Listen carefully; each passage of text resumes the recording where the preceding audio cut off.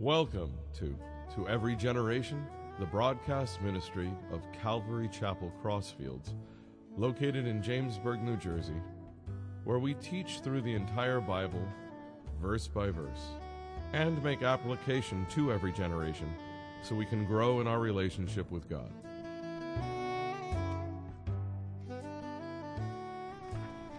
Please turn to Psalm 125. Psalm 125.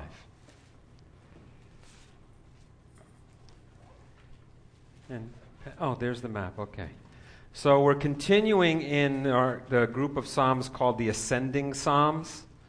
So as you can see, Israel and Jerusalem is full of hills and mountains and valleys, and from wherever you were, you had to travel up to get to Jerusalem. So whenever the children of Israel would go to gather together at the different times of year for the different feasts, they would travel up to Jerusalem, and they would many times sing these psalms as they were ascending to Jerusalem. And it also has another sort of metaphorical meaning to us. As we look up to God. We always exalt Him to His highest place. So ascending, our thoughts ascend up to the Creator of all things. So we give glory to God as we just look up, as we ascend in our thoughts to Him. For us, reading and studying these Psalms is important because it gets us focused on God's desire for us to be set apart from the world and attentive to Him above all things. And, with all the distractions that sort of come in from all different parts, these Psalms direct us back to the one who deserves our attention above everything else. So, jumping in here to Psalm 125, a song of ascents. Those who trust in the Lord are like Mount Zion, which cannot be moved, but abides forever. As the mountains surround Jerusalem, so the Lord surrounds His people from this time forth and forever. For the scepter of wickedness shall not rest on the land allotted to the righteous, lest the righteous reach out their hands to iniquity. Do good, O Lord, to those who are good, and those who are upright in their hearts. As for such as turn aside to their crooked ways, the Lord shall lead them away with the workers of iniquity. Peace be upon Israel. So, this group of psalms, mostly very short, in verses, but a lot packed into those verses. In verses 1 and 2 here, we see again a mention, sort of a reference to the landscape where God surrounds His people, and He surrounded Jerusalem in that, with mountains that made it very difficult for the enemies to come against them. And again, for us, God understands that we live in a world among unbelievers, and we need His hand of protection upon us to persevere. We consider the layout of Jerusalem. We picture as God's people are surrounded by the enemies of God. And we can kind of relate, to what the Jewish people were going through back then, and even to this day, where, you're surrounded many times. You may be the only believer, maybe in your workplace or in your family, or in your neighborhood, and so you're surrounded by people who don't know God, and God understands that. But in a way, He wants us to be separate. He wants us to be set apart. He wants us not to be of the world, obviously, but we are in the world. So, as we prayed, even before service tonight, for us to, go out into the neighborhood and to even the song, to, let our light shine. Let the light of the gospel come through to those who we come in contact with. There's also that part where we need to be separated, set apart. Matthew 16:18 speaks of, God's protection for his people. And as Jesus says, I also say to you that you are Peter, and on this rock I will build my church, and the gates of Hades shall not prevail against it. So Jesus uses this Greek word, ekklesia, which means the called out, or the assembly. And I love that because God is calling us out as believers, referencing the church as the assembly of people who have been called out of this world by the gospel of Jesus Christ. A few other verses that just show us, what God's desire is for us in this world. In John 15:19, it says, If you were of the world loves its own. Yet because you are not of the world, but I chose you out of the world, therefore the world hates you. So if you are in a place where you may be the only believer, in your group, you may sense that hatred, coming against you. But know that it's because Jesus has called you out of the world. In John 17, in that prayer of Jesus, he says, I have given them your word, and the world has hated them because they are not of the world, just as I am not of the world. I do not pray that you should take them out of the world, but that you should keep them from the evil one. They are not of the world, just as I am not of the world. So we're getting that picture of the called out ones, being surrounded by people who don't know God and just trusting him to protect us, trusting him to get us through. Jesus has called us out of this world and out of its influence on us. But he's also called us to be an influence on the world. So there's that balance, that we have to try to get there. It's an impossible thing to do, though, without his guidance and protection from the things of the world. If we get caught up in the things of the world, we'll be of no use to God. There is a lot of things in this world that are very attractive, and we need to be able to discern what's worthy of our time and attention and what isn't. We just have to prioritize. So his provision and protection are promised by Jesus, and like Mount Zion, the church will stand strong in the face of persecution and of opposition. The psalmist closes this psalm here with a plea for the peace of Israel. And we still pray for the peace of Jerusalem. And we see a world that's, really anything but peace. Every day there's something that just breaks through that peace. Today we saw, another horrible attack in the name of their God, who is not the true God. And they kill and they break that peace. But God will bring us through. He promises that for those who seek refuge in him. Psalm 126. We continue on. A song of ascents. When the Lord brought back the captivity of Zion, we were like those who dream. Then our mouth was filled with laughter, and our tongue with singing. They said among the nations, the Lord has done great things for them. The Lord has done great things for us, and we are glad.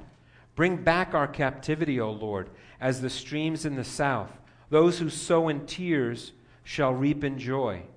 He who continually goes forth weeping, bearing seed for sowing, shall doubtless come again with rejoicing, bringing his sheaves with him. So there's a historical reference here that the psalmist is making to the captivity of the Jewish people in Babylon and under the cruelty of Nebuchadnezzar, referring, though, when they were taken out of captivity, when they were released from captivity. Ezra 2:1 says, now these are the people of the province who came back from captivity, of those who had been carried away, whom Nebuchadnezzar, the king of Babylon, had carried away to Babylon, and who returned to Jerusalem and Judah, everyone to his own city. Think of that scene when you're given your freedom after being in captivity, not able to worship, not able to really do anything that you used to do, and now you're free to go back. You go back to your own city. You're settled in again. Speaking of the delight of the people, when they had finally been freed, how awesome, it was for them to see the Lord working. For us, we can think of any time that the Lord has done this, just an awesome thing in our lives, something unexpected, something that we never thought we'd really be freed from. Maybe it's an addiction, maybe it's, maybe it's something that, is really binding you, and God just finally frees you from that. How awesome that is. It's like a dream. Is this real, Lord? Have you really delivered me from that? And so the people there in Jerusalem, when they return back to their homes, they're saying it's like a dream. What the Lord has done in our lives. And, to think of all the really neat things God has accomplished in us and through us, sometimes it's hard to believe. Hard to comprehend. Verse 2, it speaks of the children of Israel so amazed and so happy that their mouths were filled with laughter and their tongue with singing. Joy that's just so amazing you can't hold it back. And even that the people around them would recognize it. What does it say there? It says, and they said among the nations, the Lord has done great things for them. The people that didn't know God saw what God did in their lives, and they recognized that it was God. So for us, to see God working in our lives, it's an awesome thing for us. But think about the people that don't know God, that maybe you're witnessing to, or maybe you're just living your life, and they see God working in your life. They recognize that. They may not admit it, but they recognize that it's God working in your life. It's a great testimony to the world that you are in God's favor, and He's working mighty things in your life. In verse 4, it says, bring back our captivity. That translation's not so great because in the Hebrew, it's really, it's the word shuv for bring back. It's really, in the context, it means turn back our captivity, defeat our captivity, repel our captivity, Lord. The psalmist is saying here, you have defeated our captivity, Lord, and we praise you for it. All our tears were worth it to bring about this joy that we finally see. All the weeping that we went through was worth it to see now this rejoicing, and for us, the appreciation that it should be our attitude regarding what God has done in our lives. Maybe we've gone through difficulties and we've been taken through that, and now we can look back and we can rejoice and we can say, maybe, the tears were worth it, Lord. I've seen what you've done in my life, and we rejoice in those things. The seeds we plant in tears, God brings forth in the beautiful fruit of salvation. Think about that. Think about the seeds that you may be planting in your testimony as you live your life for the Lord. How difficult it is sometimes to live for God amongst maybe your family who's unbelievers. And you stand strong in that. And it's not easy. And sometimes there's tears that come with that. Sometimes there's difficulty that comes with that. But through those tears, God can bring forth, beautiful fruit. So, just remember, it'll all work out in the end. We're going to continue on in Psalm 127. We're continuing our ascent up to the holy place, seeing God, where God will meet us. And in this psalm, King Solomon records his praise of God for the awesome things that he did in the city and in his family. So there's a couple of family psalms that we're going to be studying here tonight. This is really the start of one of them. It's a family psalm. It's also a national psalm. It's also a psalm with messianic references. So even though it's a few verses, it packs a powerful application for our lives. God established that covenant with David, Solomon's father, that would never be broken. And it's right to give glory to God for his promises, because we know he'll always keep them.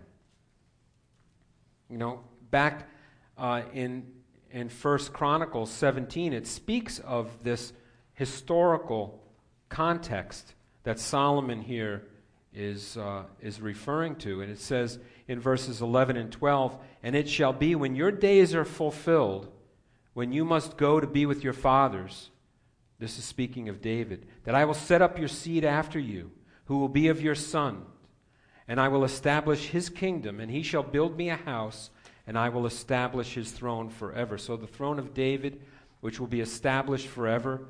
Of course, the Lord speaking through Nathan the prophet to David of his covenant with David through his lineage. And we know that Jesus came through that line of David. And any salvation any other way is vain, because it's not according to God's plan. So Psalm 127, we'll read through it. "A song of ascents of Solomon. Unless the Lord builds the house, they labor in vain who build it. Unless the Lord guards the city, the watchman stays awake in vain. It is vain for you to rise up early, to sit up late, to eat the bread of sorrows. For so he gives his beloved sleep. Behold, children are a heritage from the Lord. The fruit of the womb is a reward. Like arrows in the hands of a warrior, so are the children of one's youth. Happy is the man who has his quiver full of them. They shall not be ashamed, but shall speak with their enemies in the gate." So, nothing that God does in our lives nothing that we do is worth anything unless God is the architect, basically. This is what he's saying here. Unless God builds the house, they labor in vain who build it. Solomon knew he was going to be the one to build the temple to be used for worship, but it had to be according to God's plan. We can have great plans for our life, but if it's not according to God's will, if he's not leading and guiding us, it will be in vain. A couple of proverbs that speak of that. Proverbs 16:9 says, "A man's heart plans his way, but the Lord directs his steps." And Proverbs 19:21 says, "There are many plans in a man's heart. Nevertheless, the Lord's counsel, that will stand." So we see here that, man can make grand plans, but if it isn't according to God's will, it'll all be in vain. Solomon wrote most of the Proverbs. He had unique insight because of what God had done in his life. So he had this perspective, that unless the Lord builds the house, he labors in vain who builds it. Ecclesiastes, right at the beginning of this book, at the end of Solomon's life, Solomon realizes when he says in verses 1 to 3, "The words of the preacher, the son of David, the king in Jerusalem, vanity of vanities, says the preacher, vanity of vanities, all is vanity. What profit has a man from all his labor in which he toils under the sun?" Solomon had walked away from God by this time. His life was not directed by God. It was directed by his own desires. So he saw that it was all vanity. When you're in the Lord's will, it's not vain. Solomon knew at the end of his life how many of his plans were in vain because God wasn't in them. But this didn't just refer to the kingdom. It also had application to the family. When God is in the middle of a family, his plan will be fulfilled. On a personal note, we didn't raise our children in the ways of the Lord. We weren't saved when they were young enough. Praise the Lord, my son came along in his teenage years, and he knows the Lord. I pray for my daughter that someone will be in her life, that will also lead her to the Lord. But children, the family, when God is in the center, great things will be accomplished. The psalmist here says, children are a heritage from God. Children are an inheritance. Children are a legacy. And you leave your legacy to them, and then God, will work in their lives, and they'll leave a legacy to the next generation. Hopefully, we're leaving a godly legacy to our children. And that's what the psalmist is speaking of here. Psalm 128 is another family psalm. It speaks of the blessings of honoring God and how that kind of life translates to a blessed life for your family also. And that it also extends from your family to the community. Because that kind of focus on God, is really what holds society together. And as we see society start to fall apart, we see that it's because God is not in the center of what everyone's thinking of. There's an article here I want to read part of to you. The title is "Love is What Holds Society Together." It's from July 9th, 2013, the Acton Institute, if you want to do some research on it. It quotes a theologian from the 19th and 20th centuries who focused on how the family serves as the best teacher for relating rightly to one another. Society is fundamentally a complex composite of moral relationships.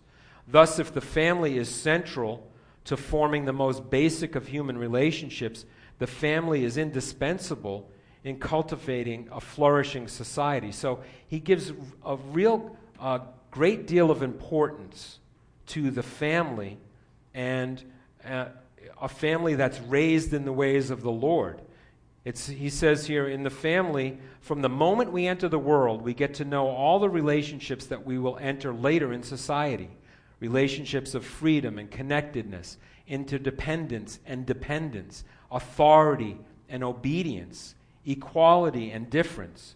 We get to know them in the family, not just in an abstract way, but practically, in and through life itself. All moral relationships are embedded and interwoven in the family and in the bonds of blood, and they are rooted in the origins of human existence. He goes on and says, the family is the nursery of love and inoculates society with such love. We need that love if there's going to be any reform within society. Not selfishness, not greed, not thirst for domineering, but love is the foundation and the cement of the Christian society. Christianity is not the architect, but the soul of society. One who destroys the family is digging away at the moral foundation on which society has been established. And so he goes on and he says, at the end of this article, he writes, "For God is love, and the love of the law is his kingdom." So we see here, these psalms are directed really to the family, to be sung amongst the family, and to be given to the family as an idea that if they're focused on God, then God will bring blessings that will extend even further outside of their family. So jumping into Psalm 128, a song of ascents. Blessed is everyone who fears the Lord, who walks in his ways. When you eat the labor of your hands, you shall be happy, and it shall be well with you. Your wife shall be like a fruitful vine in the very heart of your house, your children like olive plants all around your table. Behold, thus shall a man be blessed who fears the Lord. The Lord will bless you out of Zion, and may you see the good of Jerusalem all the days of your life. Yes, may you see your children's children. Peace be upon Israel. So The importance here of fearing God, of revering God, of walking in His ways, of raising your family in the ways of the Lord, and the blessings that extend outward from the individual follower of God to the community and then to society in general. A reminder here that the ones who don't walk with God miss out on the blessings. It says here, thus shall the man be blessed who fears the Lord. And the ones who do not fear the Lord, do not walk in His ways, miss out on that great blessing. Moving on to Psalm 129. A song of ascents. Many a time they have afflicted me from my youth. Let Israel now say, many a time they have afflicted me from my youth, yet they have not prevailed against me. The plowers plowed on my back, they made their furrows long. The Lord is righteous. He has cut in pieces the cords of the wicked. Let all those who hate Zion be put to shame and turn back. Let them be as the grass on the housetops, which withers before it grows up, with which the reaper does not fill his hand, nor he who binds sheaves his arms. Neither let those who pass by them say, the blessing of the Lord be upon you. We bless you in the name of the Lord. So, Psalm 129 here, speaking of the perseverance of God's people through the ages. When we see it, we see it throughout the Scriptures, and we see it today. God's people being persecuted. Individually we see, God's people persecuted for their faith. We see collectively how people have suffered oppression over the course of history. How many times do we read in Scripture, that the pagan nations came against the nation of Israel? And today, it seems as though Christians are the main target of most of the persecution and the oppression in the world.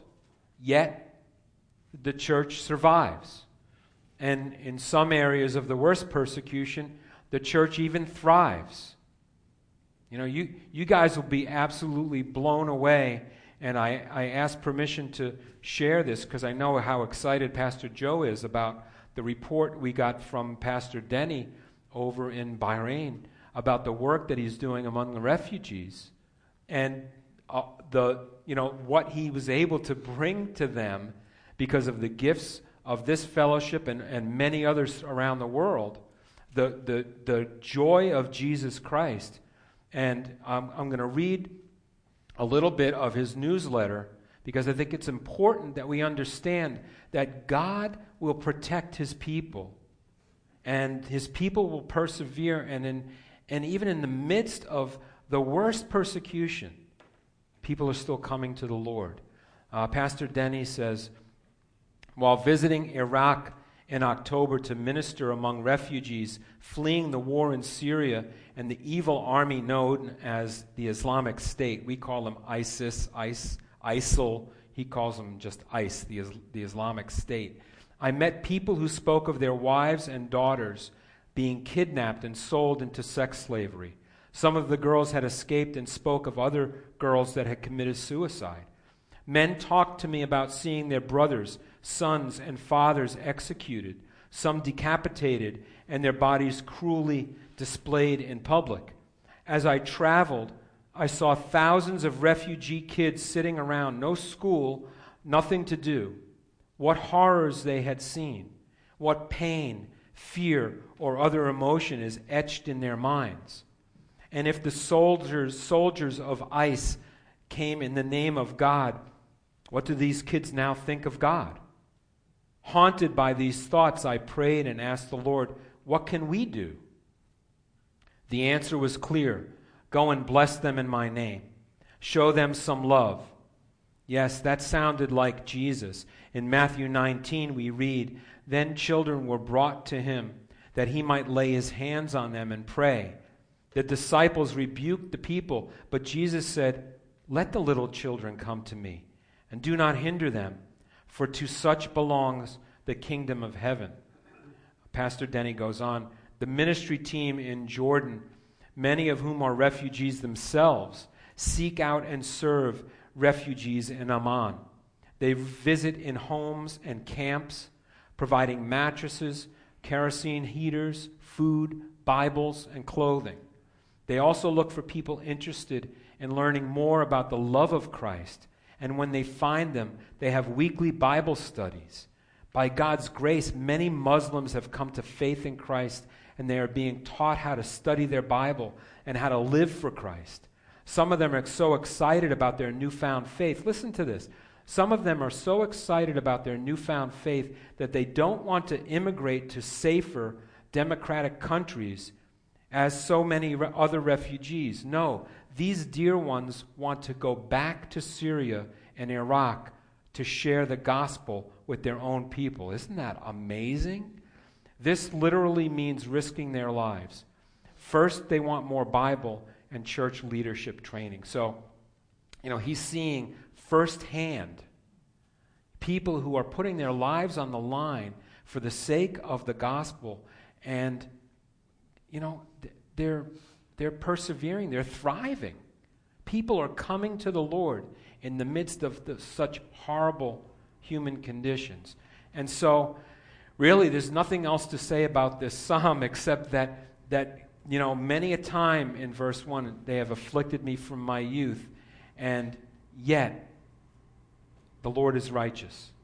It says he has cut the cords of the wicked, and he will bless his people. Amen? Psalm 130. We'll finish up.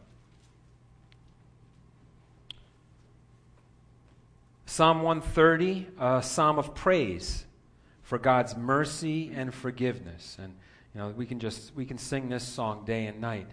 A song of ascent, jumping into verse 1. Out of the depths I have cried to you, O Lord. Lord, hear my voice.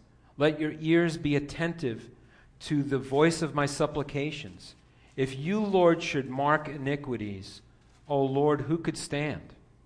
But there is forgiveness with you, that you may be feared. I wait for the Lord, my soul waits, and in his word I do hope. My soul waits for the Lord more than those who watch for the morning.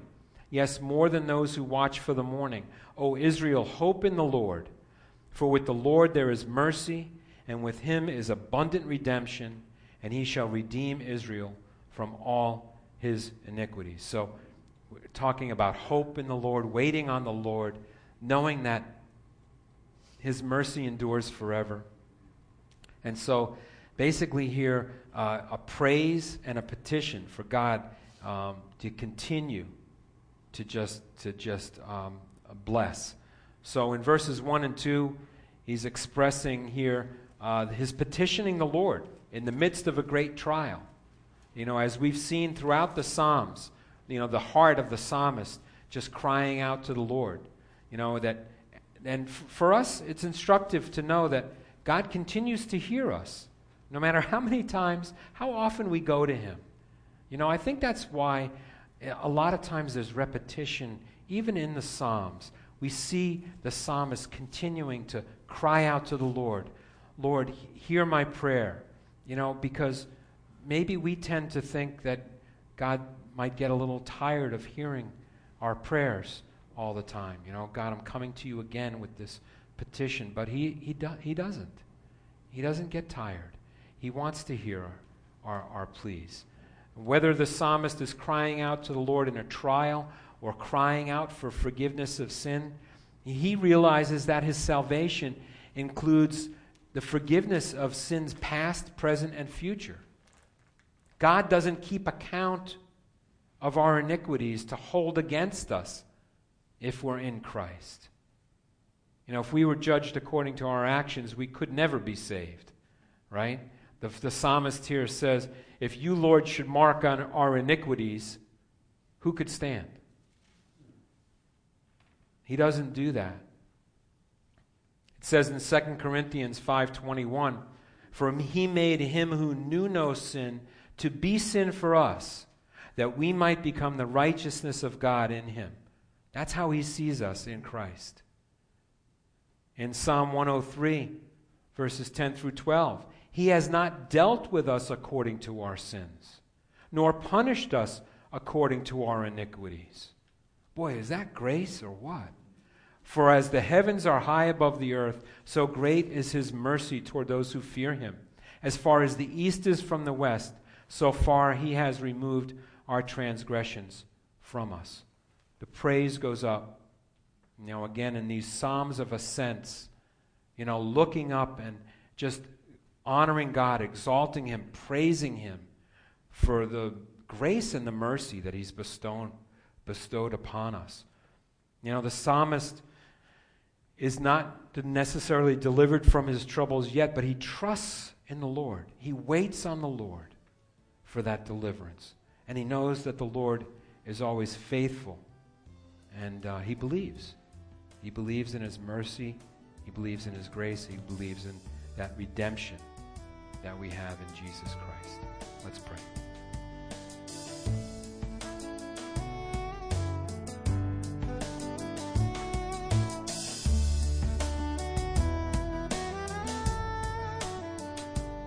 You've been listening to Every Generation from Calvary Chapel Crossfields. We're located at 15 Half Acre Road in Jamesburg, New Jersey. We meet for Bible study Wednesdays at 7:30 p.m. and Sunday service begins at 10:30 a.m. On Sundays, we have children's church for all ages, in addition to infant and nursery care. You can find out more about the ministry here at Calvary Chapel Crossfields by going to cccrossfields.org. Thanks for listening, and may God bless you.